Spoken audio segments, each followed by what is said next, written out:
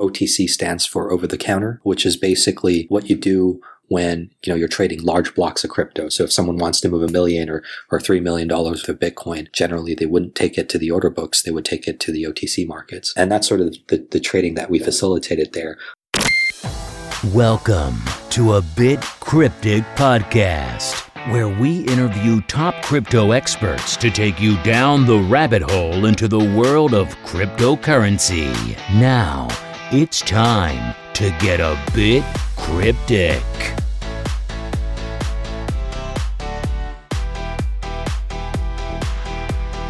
Today we're interviewing Kevin Zhou, co-founder of Galois Capital, a San Francisco-based cryptocurrency trading firm. Kevin is also former head of trading at the Kraken exchange. If you want to know how whales move their money, how they make trades of millions and millions of dollars at one time without destroying the market prices, if you want to know some of the conspiracy theories behind Bitcoin Cash and Tether to see if they're actually true or not, and if you want to know how things work behind the curtain of an exchange or behind a decentralized exchange, this is the episode for you. This episode does get a little intense with jargon of trading and finance, so hopefully it doesn't turn you off, because there's a lot of awesome information in this episode to be gleaned from someone who's arguably one of the experts in the world in this industry. So without further ado, my name is Jeff Peterson. And I'm Alain Leon, aka Bitcoin Van Gogh. And let's get this episode started. Let's do it. Kevin, it's great to have you on the podcast. We're super excited to have someone of your caliber here. Yeah, that's really flattering. Really appreciate being here, and thanks for taking the time, guys. Yeah, definitely glad to have you. Before we dive into what you're doing now, I want to learn a little bit more about your background. First of all, you went to UC Berkeley, which is awesome, and go Bears. Go Bears. But besides being a Cal grad and therefore superior to most people, what got you into crypto? And kind of tell us your journey to going towards this black hole of abyss that we call cryptocurrency. Sure, yeah. I got my start in 2011, and I was working an internship at the time as a quant for Standard & Poor's, mostly doing back office modeling for their ratings. And on the internet, ran into, I think, an article. I think it was Slashdot. I don't remember which one it was, but I think it was the second one ever posted to Reddit, and it was about Bitcoin. And, at first glance, I thought, oh, this is interesting, but, I didn't think too much of it. But as I started reading the white paper and digging deeper into it, I was really fascinated, and I thought, wow, this could really be the next big thing. So, using whatever money I had left after paying back my student loans, which were pretty massive, all my discretionary income afterwards, I put into crypto, and I've been following it ever since. This is, I think, the time early on in crypto when it just fell from that bubble, it went from like $36 to $2. So, it was a really wild ride. And I think during that time I was thinking, well, maybe this isn't the right thing. Maybe I made a mistake. I should just go back to school, which is what I did. So I left Wall Street, went back to school to get my master's in financial engineering, sort of stick to the quant path and take that further. And then just as I was graduating in 2013, Bitcoin started pumping and skyrocketing. So I thought, well, this was my passion anyway. Might as well get back into the field. And I've been in Bitcoin ever since and never really looked back. The first company that I joined was a small exchange backed by Y Combinator. I think it was the second crypto company to be backed by them. It was called Buttercoin. It was just like a Bitcoin exchange at the time. And I worked there for about 2 years running their OTC desk. OTC stands for over the counter, which is basically what you do when you're trading large blocks of crypto. So if someone wants to move $1 million or $3 million of Bitcoin, generally they wouldn't take it to the order books, they would take it to the OTC markets. And that's sort of the trading that we facilitated there, in addition to the exchange that we had. And then after 2 years of that, a bit unfortunate, but there was a huge bear cycle in Bitcoin from 2013 to mid-2015, and Buttercoin was one of the companies that went under. All my equity in that company, worthless, but definitely was a very good learning experience for me and helped me land my next job, which was at Kraken, and I ran the OTC desk for them for another 2 years. And then at that point, I thought, well, I've been doing this OTC stuff for about 4 years now. It's about time to go set up shop for myself. So with Jesse's blessing, I left the company and I started Galois Capital. What we do is we're basically a hedge fund, and we focus primarily on two different things. The first being OTC trading, and the second being algorithmic market making. Relatively conservative and sort of less speculative trading than what I think a lot of other funds are doing when they're doing long-short token investing. That's something that we leave to them. We focus mostly on sort of the market neutral type strategies with market making and OTC trading. Very interesting. So could you explain to the audience out there, and also to me, because I'm not really familiar with a lot of this stuff, how does OTC trading actually work? Like what are you doing when you're facilitating an over-the-counter large trade? What goes on behind the scenes, if you can talk about it?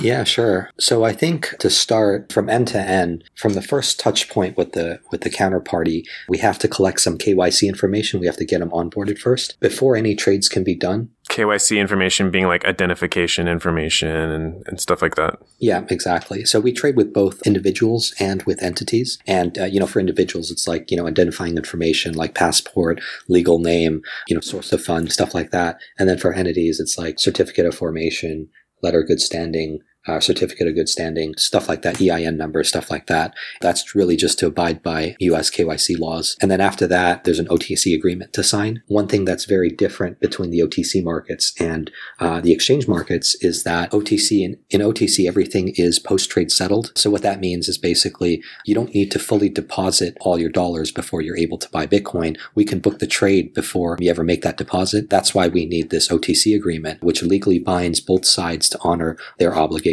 in the trade. So we book the trade first and then we enter into settlement. So now how the actual process works is that once we're done with this onboarding, we're going to have some type of group chat with all of my trading team and with the counterparty. We use Skype, we use Signal, Telegram, WhatsApp, WeChat. So any of those are fine. Once everybody's in the channel, they can ping us for a quote anytime. And what I mean by that is pinging us for a quote would entail providing a trading pair, a size, and direction. So for example, I want to buy $1 million worth of Bitcoin USD. If you ping us for that, then one of the traders is going to provide a quote for that. So let's say we'll do it at 0.5% above market, above the spot price. And then if, the counterparty agrees, they say done, and then the trade is consummated and we enter into settlement. Generally, the way it happens is that the counterparty settles with us first. So they either ship us the wire or they ship us the Bitcoin if they're selling. And then in return, once that lands, then we'll ship over our leg. So you're acting as a middleman for these really important trades, essentially, to make sure that you mitigate the risk that would be involved with making a large trade like this over a platform that may or may not work. Instead, you guys are like the trusted middleman that can make everything run more smoothly. Yeah, I would say that in some ways we're middlemen in the sense that we're facilitating liquidity, but in some sense we're not, in the sense that we're not really matching up buyers and sellers. We're always on the other side of the trade. So we're principal to every trade that we make. And I would say that the advantages of doing something over the counter rather than on exchange is that most of the times when you're looking to move a really large block, you're going to incur a lot of slippage. So first you have to pay the exchange fee. Second, you have to cross the spread. And then third, you're not going to get all of your order executed at the best offer or the best bid. You're going to slide through the book, and that's basically called slippage. You're going to have very serious market impact if you're moving a large size of crypto. So a way to mitigate that effect is by doing things OTC. And I generally think that we can show better pricing than the full slippage that's shown on the different order books. So throughout time, Bitcoin at several points, it can be moved based on how you said the liquidity. And we've seen definitely certain situations where Bitcoin has moved significantly based on what would not be considered too big of a trade. So you're essentially using your quant experience to handle this. What do? You put them on different markets? You put them on more or less generally? Or is it perhaps maybe even your own stock that you may already have? How does that work? Let's say if somebody wanted to put a large order that you yourself can't provide out of your stock, would you do multiple markets? I should say that every time we do a trade with the counterparty, it immediately comes from our own inventory. So when someone buys 100 Bitcoins from us, we do have 100 Bitcoin on hand. And then after we sell it to them, then we need to hedge ourselves back to our baseline inventory position. And for that, we use a variety of methods. So the first way we do that is we can buy it on exchange. So we can use a smart routing engine to go to different exchanges, to the different liquidity pools, looking for the best execution. We execute over time, so we don't just market order everything, to sort of minimize market impact, be as gentle as possible. Sometimes we'll do like a TWAP or a VWAP or some type of iceberg order, that sort of thing. So the idea behind that. What's a TWAP, VWAP, iceberg order? A TWAP is basically time-weighted average price, It just means that every 5 minutes you buy or sell, 10 Bitcoins, right? And then let's say you want to get to 100. So every 5 minutes you do 10. So then after 50 minutes, you've gotten 100 done, right? So it's very simple execution. Obviously, there are ways to improve upon it, but just as an example, that's probably a better way to do it than just to dump 100 Bitcoins into the books. So, overall, that's sort of one way we do things. The second way is that sometimes a block will come in and then we'll cross it over to another OTC desk or chop it up into smaller pieces and cross it over to multiple OTC desks. And, generally, if you share the risk, everybody, you also share the profits. So we do bleed off some profits to them. But at the same time, everybody gets a taste of the block. Everybody shoulders the same risk. Overall, it works out pretty well. And then the last way is basically sometimes I just bought 100 Bitcoins and then as I'm hedging it, maybe I'm down to 80. I've hedged off 20% of my position. Some guy comes in and he wants to buy 100 Bitcoins so that I can just ship him the 80 that I have left. Then I have, 20 more to cover on market. With matching counterflow, that makes hedging a lot easier too. Now, you were saying that you usually quote the customer ahead of time, so they already know the price that they're going to get.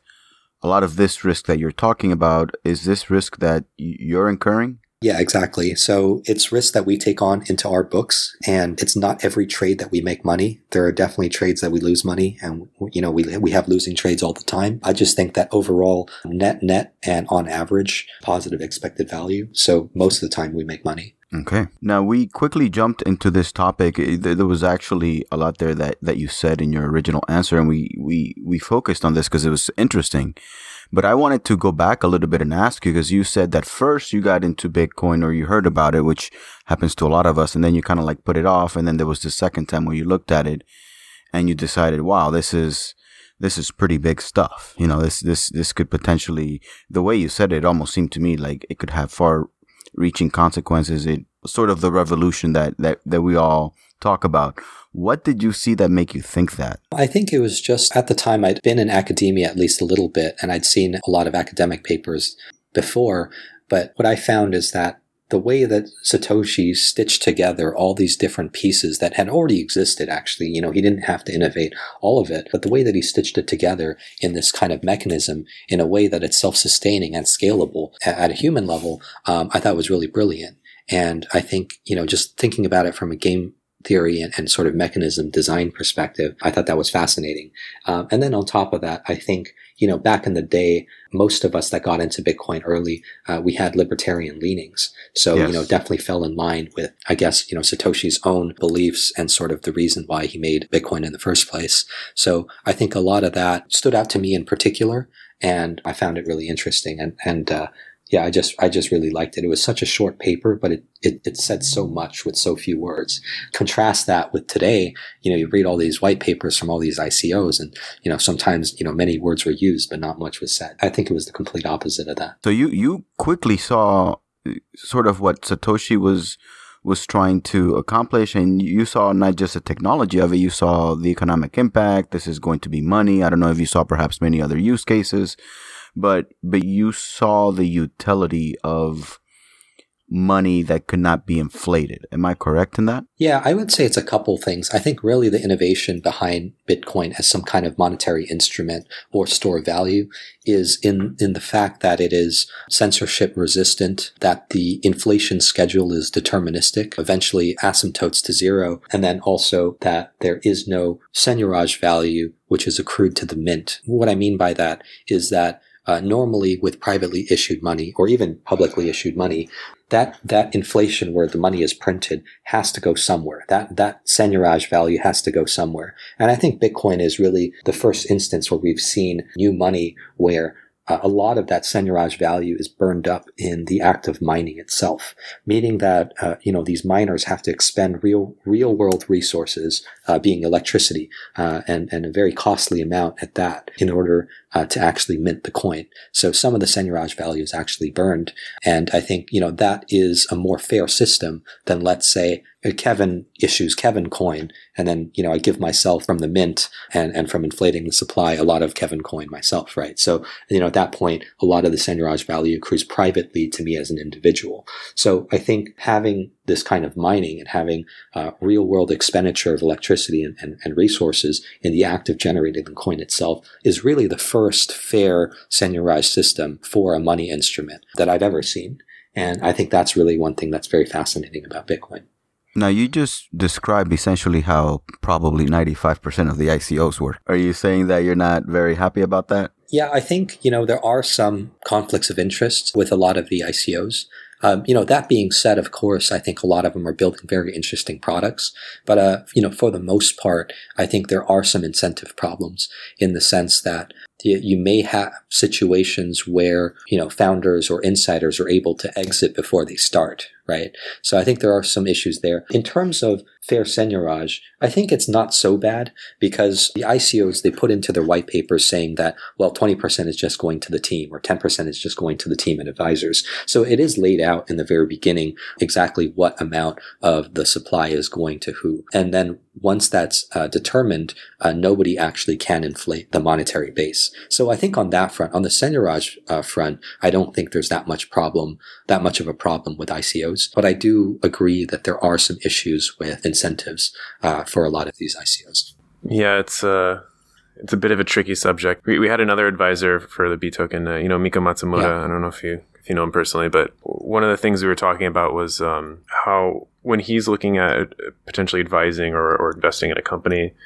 he looks at the structure of the company and how people are getting rewarded, especially the people internal to the company, and making sure that everything is set up such that they can't just run away with your money. There's an actual stream of accountability that keeps the team motivated as well as, fairly rewards them, because you're walking this tricky line of, making sure that people get the value for the risk and the time that and energy they put in while still not giving them too much of the lion's share that damages the community. So, and damages the progress of the project. So it's interesting. I absolutely agree. I mean, I think there's nothing wrong with incentivizing people who are working at the company with tokens. I just think that you probably want it to be on a vesting schedule, and a fairly long one, right, at that. And I think at least longer than investors themselves. And I think as long as that's true, it's not so bad, in my opinion. Agreed.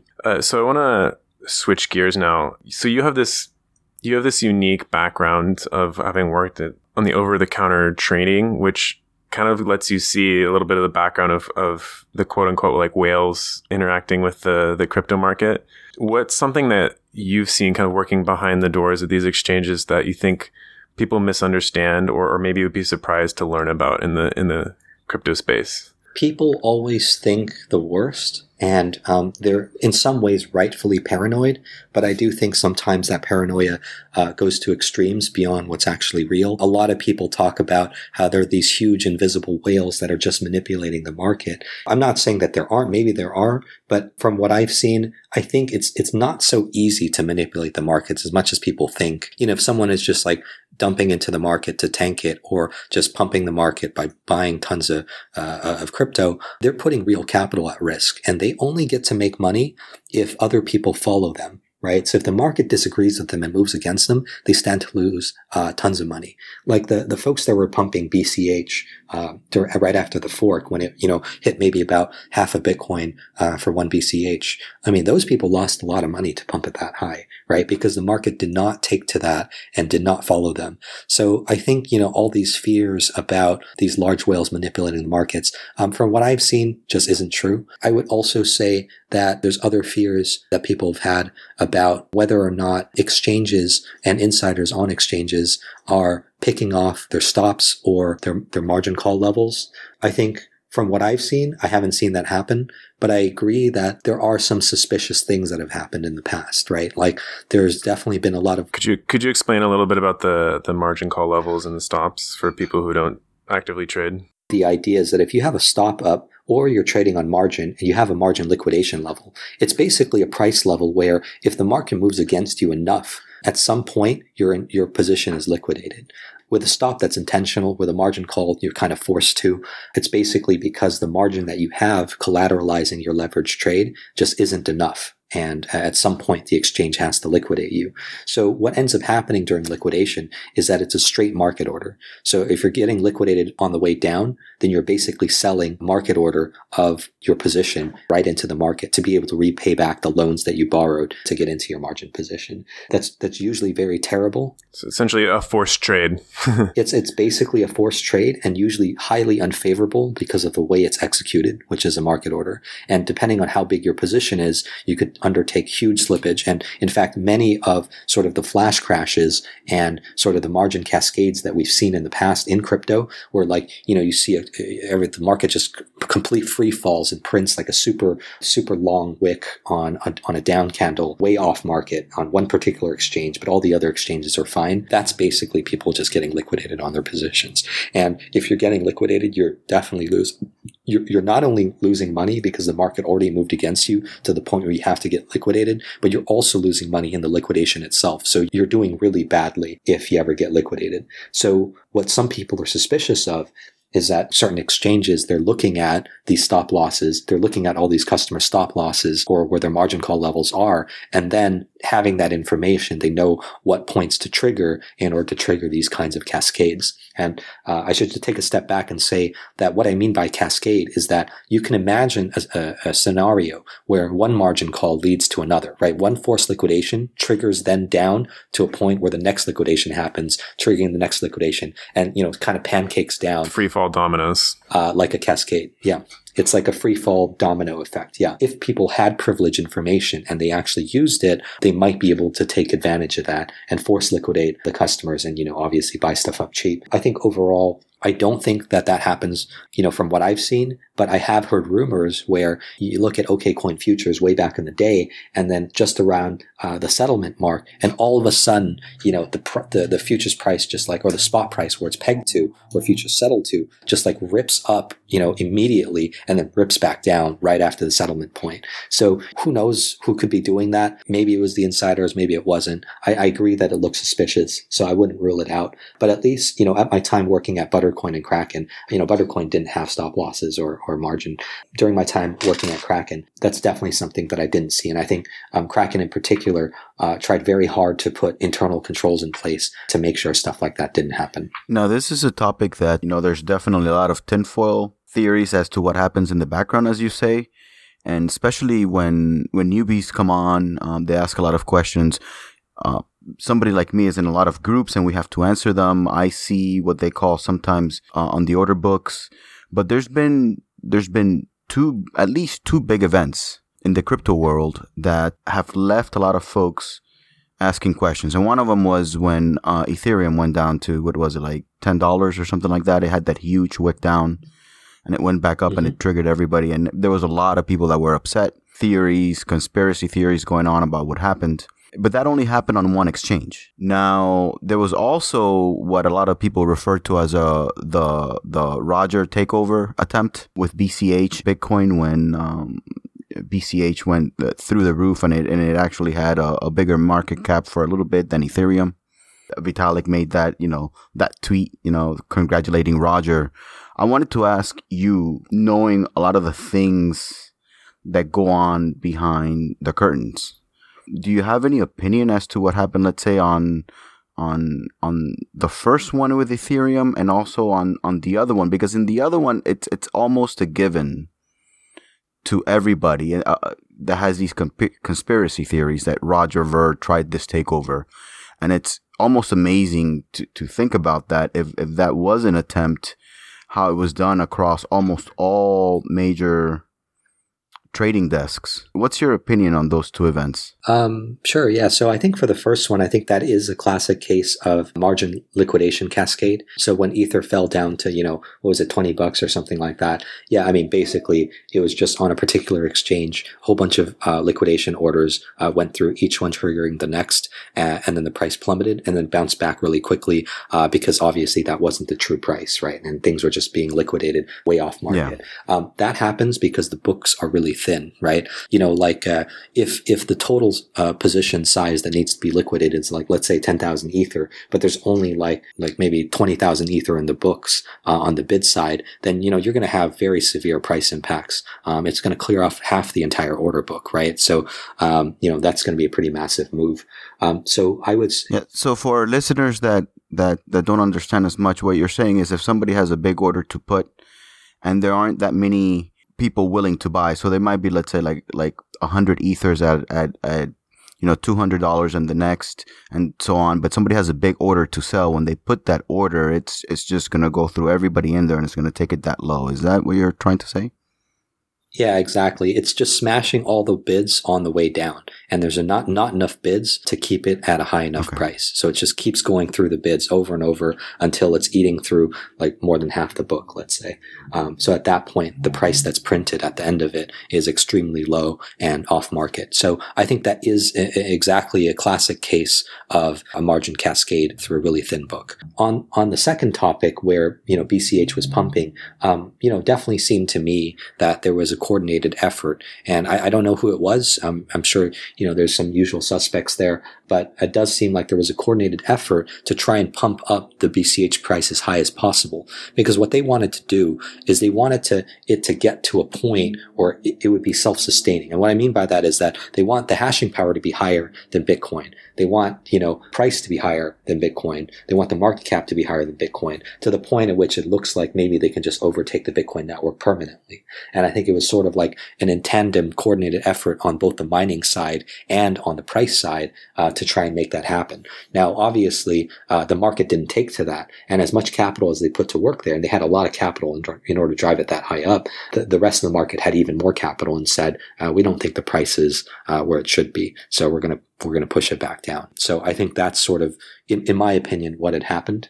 And I think the people who pumped up the price to that point, at least the ones that were late in the pump, I think suffered some very serious losses. Now, I'll ask you one more question on this topic, simply because I know there's a lot of talk still to this day going on such topics and whether something like that could happen again. And we recently saw BCH, essentially almost double from its recent low.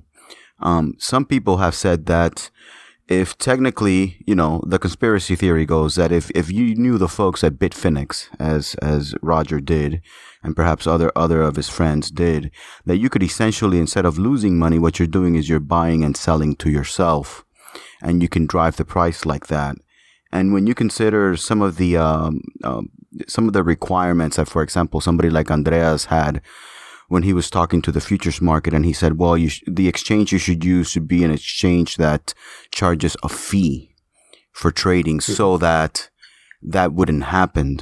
Is that a possibility? I mean, generally speaking, that somebody could manipulate the price of something like even Bitcoin, which it's in the billions, over 100 billion right now, by buying and selling to themselves, and therefore not really incurring as big a loss as they would have if they were in an exchange that possibly charged a fee, or if they had some sort of inside connection that didn't charge them a fee. Yeah, I personally don't think that that's likely. If an exchange doesn't charge a fee, it's very easy to print fake volume, but it's still very hard to move the price up or down that massively. And the reason being because there's other bids and offers in the book. So even if you're trying to trade with yourself most of the time, as you push up the price, you have to clear all the intermediary offers. So everything between where your offer is and buying order, right? Your buying market order, your buying crossing limit order, everything in the middle, that's everybody else's offers. And you have to clear that in order to hit yourself anyway. So I think to print fake volume, yeah, I think there's definitely some consideration on zero fee exchanges printing fake volume. I think in the past, a lot of the Chinese exchanges, that's something that they've been doing. But I think at this point, to actually drive up the price or drive down the price, that's not so easy to do. And I think you would definitely lose money doing it. Well, I'm glad you're here to help us solve some of these tinfoil theories. We can clear away some of the misconceptions out there, because we had a lot of questions. Yeah, this is what a lot of people are talking about, and even traders. So I saw a lot of people that come from the trading market and they come into the Bitcoin market and they see that there's not as big a volume. It's a conversation that's just won't die, and people are having it. We need insiders like you to give us the scoop. Sure thing. Speaking of conspiracy theories, I think one that has been going around a lot is, whether or not Tether is solvent. Yeah, right? That's a big one. And people have done all sorts of analysis on this, and that. I personally think that Tether has some issues, but I think it is solvent. And the reason I think that is because having an inside look at an exchange, I know that these institutions are basically machines that print money. So it's like, it's not that Bitfinex can't afford to have $2.5 billion float in Tether. Like, I think that's probably fine. I think really the issue is, and this is why, in my opinion, Bitfinex dismissed their auditor and, didn't work with them anymore. And, there's been so much FUD around this stuff, is that I think Bitfinex had some issues on their accounting books from back in the day when the hack happened. Now, in the end, they paid everybody back, but I think there was still some asset liability mismatch. What I mean by that is that you can be solvent in dollar terms, but you could have the wrong asset, right? So you could just be like, in terms of how much you owe people in Bitcoin and dollar, maybe you only have dollar, but you have a lot of dollars. So notionally you're solvent, but your assets are mismatched, right? Because you actually need Bitcoin. You need some Bitcoin. So paying everyone back in dollars, and it's like, okay, we didn't give you back your Bitcoin, but we gave you the same amount of dollar worth. So yeah, exactly. Be happy. So I think on their internal books, they may have had some dirtiness in the accounting, and because of that, they'll never pass an audit, even though they're actually solvent on the Tether side. And then, just as a refresher for everyone, yeah, the Bitfinex's holding company owns Tether. Right. So there's a holding company for Bitfinex called iFinex, and there's a holding company for iFinex called DigFinex. And DigFinex is the master holding company, and they own a whole bunch of different investments in the crypto space, including in Tether. Yeah, that's a big conspiracy theory that's been going around for a while. We have guys such as Bitfinex, which has been putting out those articles talking about how they've overinflated their float and has everybody scared. Mm-hmm. But which brings us to a good point. I think there is this need to have something like Tether, right? Or at least the market seems to want one. And I don't know if you're familiar with Circle and their recent announcement that they're working on a coin. I think they're calling it stable coin or something like that. I think it's USD coin, right? USDC. Yeah, USDC. Mm-hmm. Now, so can you talk a little bit about that need and what it fulfills in the market? Why would an exchange want a coin that tracks the dollar? Mm-hmm. Sure. Yeah, I think there's two fronts to that. The first is that there's a lot of exchanges that don't accept, actual fiat. That, either they can't get banking or, the whole process just takes too long. So they use Tether, right? And it's because you need to have some asset that is very short-term stable. And so far, none of the cryptos are. Bitcoin swings up and down quite massively every day, and all the altcoins swing up and down even more than Bitcoin. So having some kind of base of safety, I think, is important for a lot of traders who want to trade back and forth, who are sort of like day traders. And a stable coin fulfills that niche. Now, in terms of the types of stable coins that exist, there's basically three categories, right? So one is the Tether system, where there's like physical dollars in a bank account backing the Tether or the tethered coin one for one, and there's some type of redemption or creation cycle, right? So if I deposit dollars, I can create a Tether. If I redeem the Tethers for $1, then I can withdraw $1, something like that. Now, whether or not that's actually possible with Tether, for normal people, for normal retail traders, I think, might be a little bit difficult. I do know that Bitfinex allows certain redemptions for some of their larger customers, but overall, that's sort of like the Tether system. And USDC, what Circle is doing, is similar to that. It's in the same vein. And I think there's also like what was it called? Like trust token or something. They're trying to tether up real world assets. I forget what they're exactly called, but they're trust something. But they're all basically based on this tether premises where there's some real world backing one for one with a coin. There's two other styles of stablecoin in general. One is like Maker and Dai. And what they're doing is basically collateralization. So you're collateralizing using some other type of volatile asset, being ether, or like some other kind of asset.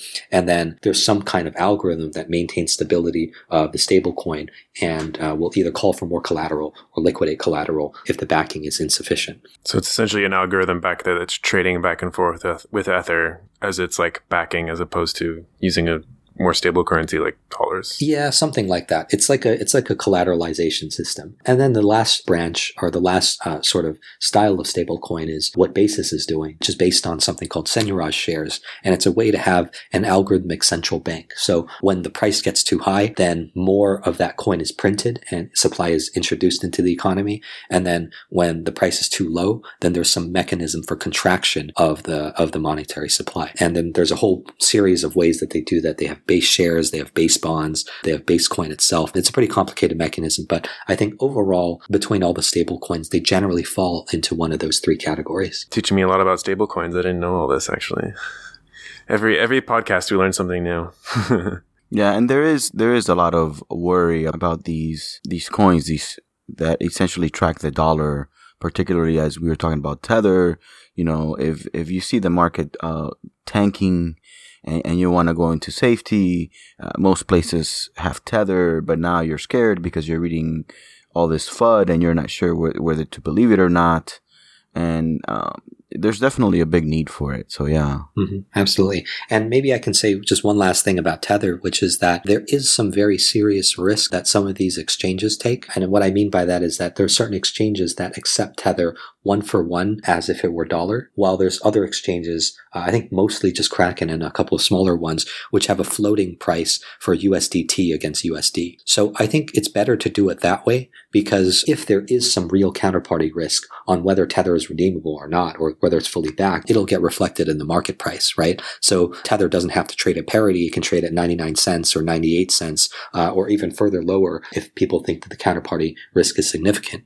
Now, for exchanges that accept it one for one, they may have some risk on their books where they're accepting all this Tether for dollar, but really the asset they're accepting is not worth $1. Maybe it's only worth 95 cents or 96 cents, right? And then they're shouldering a lot of this tail risk if Tether ever implodes. Now, I happen to think that they're solvent, but could be wrong. I mean, there's always some risk, and I think the market prices it reasonably well. I would imagine working there is probably even worse than working at Apple, where they make you sign 10 million NDAs, and if you break it, they take your firstborn child.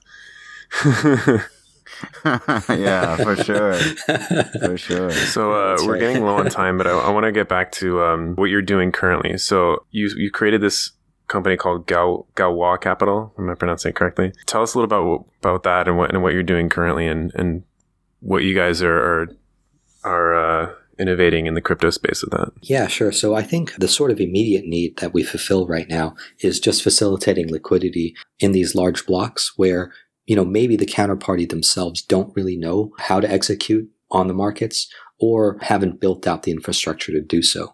So in that way, there's some infrastructure or execution arbitrage in that we can execute better than the counterparty. So there's some differential there, and we pocket part of that and they pocket part of that value. So I think that's sort of the value add that we provide. And then in terms of, some of the things that we've been innovating, to be forthright, I mean, we're a hedge fund. So, we have fiduciary duty to all of our limited partners. And the name of the game is basically to turn capital into more capital. So that alone, I think, is driving a bit of innovation, at least on sort of the infrastructure side. We had to build out our full stack accounting, routing, and execution platform, order management system, and everything. So I think that's something that I haven't really seen that exists right now in the crypto space. And it's something that we've been approached by many other hedge funds for licensing. And I think, it's just a matter for us to decide whether or not we want to go down that route and partially become a product company. I'm leaning towards no, but I think, maybe that's a possibility.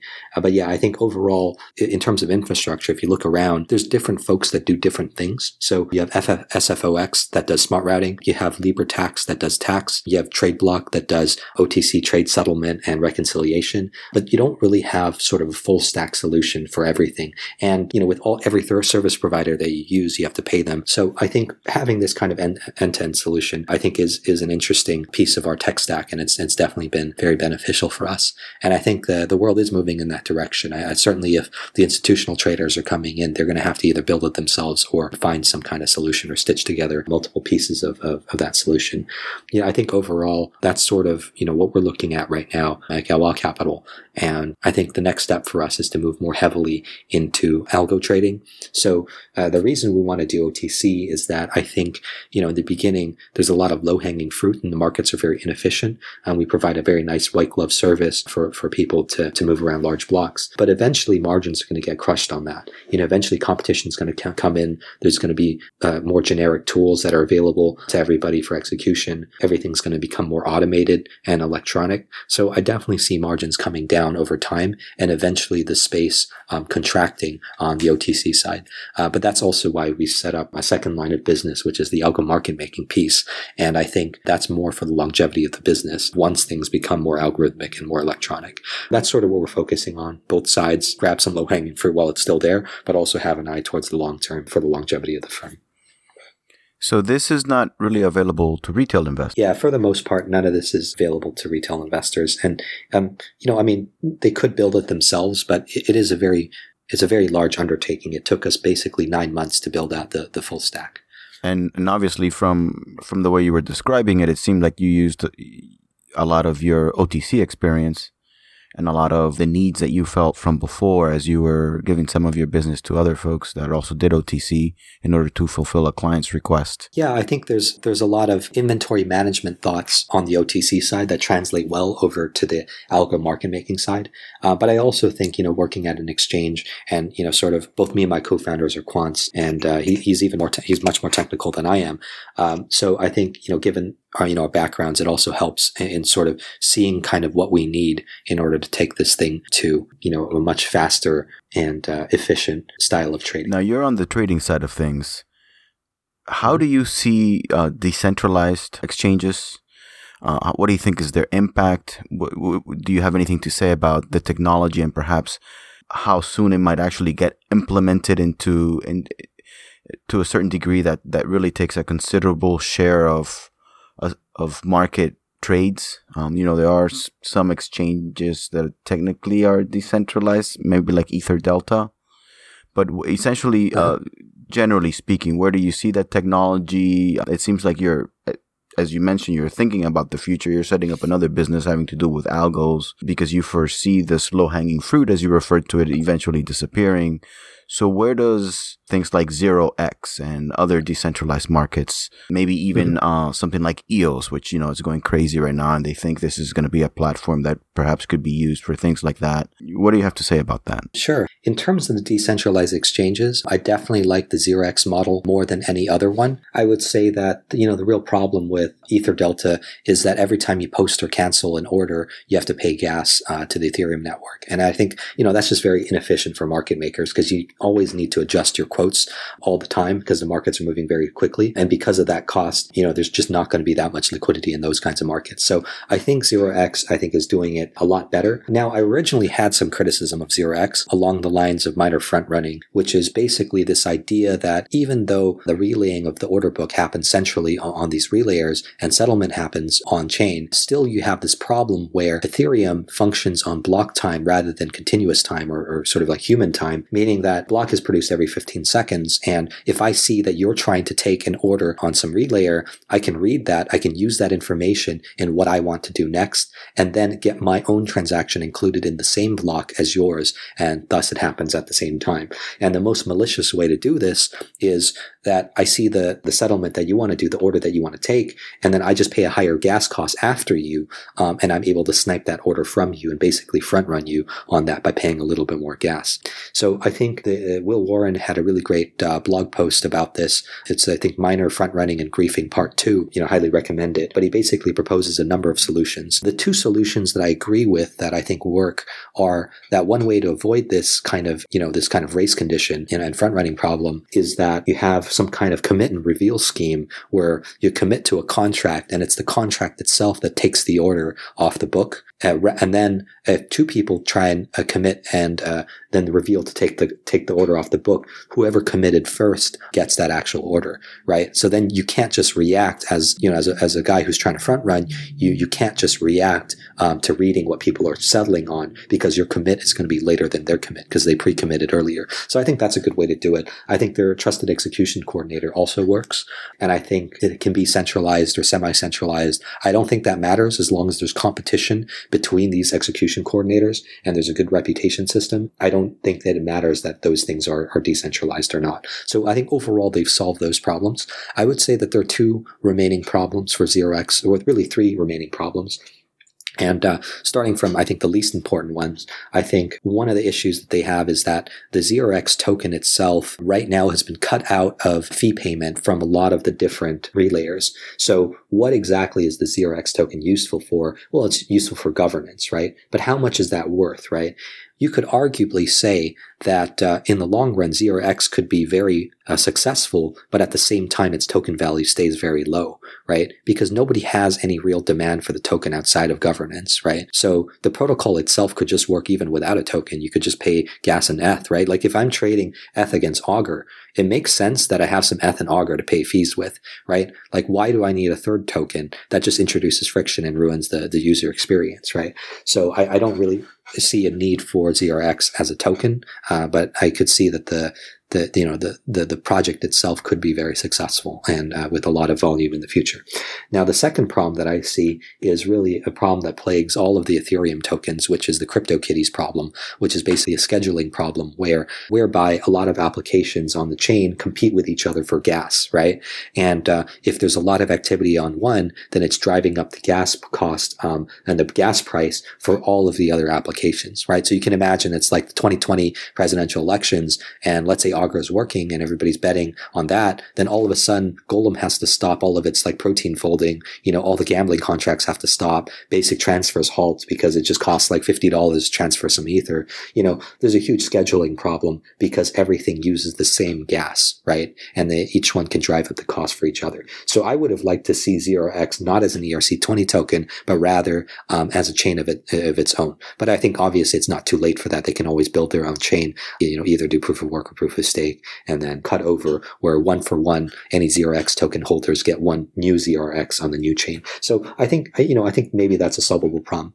And then I think the last point is that the whole reason why people are developing decentralized protocols or decentralized exchanges really is because it solves the custody problem, right? Where, you have all these in Bitcoin's history, in crypto's history, you have all these exchanges getting hacked, and, that's not a good thing. But now with a decentralized exchange, there's no central custodian to get hacked, right? So you've solved that problem. But I wonder right now, how much is that problem quantitatively worth, right? Like what is the actual probability of a large exchange getting hacked in a year? I would say at this point for the largest exchanges, maybe 1% to maybe 3%. Maybe you could even stretch it to 5%, right? Like that's possible, I think, on the high end, but that's possible. But what's the expected value for having, no counterparty risk there? Well, you reduce your skew risk, right? You reduce your skew risk, but it's not 10x better, right? Generally, for people to adopt new technology, the technology actually needs to be an order of magnitude, or even like, let's say, half an order of magnitude better, right? Not just in expectation 5% better, right? Now, obviously, the skew risk counts for a lot, so maybe we could double that and say 10%, but even a 10% improvement on an existing infrastructure maybe is not enough to get people to switch over to new technology, figure out how all these smart contracts work, integrate, just onboard market makers. I mean, the whole thing is like, it's a bit of an undertaking. So I think ultimately the challenges that these decentralized exchanges are going to face is how do they actually get liquidity onto their platforms, right? Like all these centralized exchanges have all these network effects because liquidity effects are so strong. Market makers go to where takers are. Takers go to where makers are. So you're kind of locked into a certain kind of market share between the different exchanges. And normally the way to go to port over market shares, you start off on the maker front, and you contract with all these market makers. You pay them some amount of money, and they market make on your exchange, and eventually, like, takers start coming, right? So you seed one side of the market with subsidies in order to foster the other side of the market. Now, with 0x, I mean, can they actually do that? Do they have enough of a budget to do that? And should they be the ones incentivizing market makers onto this decentralized platform, right? So I think there's a lot of questions there. So ultimately, it just comes down to whether or not these decentralized exchanges can overtake the network effects of these centralized exchanges, even at the trade-off of speed, given that they solve the custody problem. So hard to say. Well, as much as I'd love to continue talking about this, because this is a really fascinating topic and you know a ton, we are pretty much out of time. So I want to know if you have anything to leave the audience with, and if they want to find you, how can they do that? Sure. I think just to share with retail traders is that I personally think, and this is just my opinion, I could be wrong, but I personally think that people overtrade, and they trade much too frequently. I think it's a lot easier to play the macro game where you're making, 1 or 2 bets every month or 2 months, rather than just every day making, 17, 30 trades. So, just, a little piece of advice, could be wrong, but just my thoughts. And then in terms of where people can find us, Galois.capital. We're also on Twitter. Just look up Galois Capital. Yeah, really glad to be on the show. Really appreciate you guys having me. So you're saying unless a computer is doing all those instant trades for you, you're probably better off not doing them yourselves. Yeah, I would say that you either want to get into the micro frequency, where it's sort of like, you're trading like as much as possible, thousands of trades every minute, or you want to be super slow. I think everything in the middle is very saturated and much more like gambling. On the sort of HFT side, you want to look for competitive advantage in speed and efficiency on your algos. And then on the macro side, it's all about having contrarian insights where you're actually correct. Now, it's not about being contrarian for being contrarian's sake, but to be right when everybody else is wrong is where you get the biggest payoff. But I don't see that happening on sort of the day-to-day. I think those are much more long-term bets, and you really have to look at sort of value propositions of things in the long term, and then also sort of reflexive effects in the market where, you notice like hype cycles or fear cycles. So that's how I think about it. So again, that's Galois Capital. Galois is spelled Galois. It's French. .capital. You guys know how to spell capital. Thank you so much, Kevin. I would love to probably bring you back on the podcast, because there's just so much that we could have kept talking about. We just didn't have time for. Yes, please come back. We want to pick your brain more. Yeah, absolutely. Happy to be back anytime, guys. Yeah, really, really appreciate you guys taking the time. Hopefully you guys learned a lot. I think a lot of this I'm going to have to decompress, because there's a lot of trading stuff that I'm not familiar with that I learned about on the fly here. So thank you again so much, Kevin, for sharing your knowledge with us. And go Bears. Yeah, really appreciate it, guys. Thanks for having me. Yeah, go Bears. Thanks, Kevin. All right, have a good one. Yeah, take it easy. Bye. Thank you for listening to A Bit Cryptic Podcast. A Bit Cryptic Podcast is hosted by Alain Leon, Dang Du, and myself, Jeff Peterson. Show notes are by our editor-in-chief, Dang Du. Show production and editing is done by the Miracle Maker, Joanna Marie Nicholas. Website is by Sammy Toucan and his team at Pack Surge Media. Remember, nothing we say in this show is meant to be financial advice. If you liked this episode, please share it with your friends and family. Thank you for listening, and remember, keep it cryptic.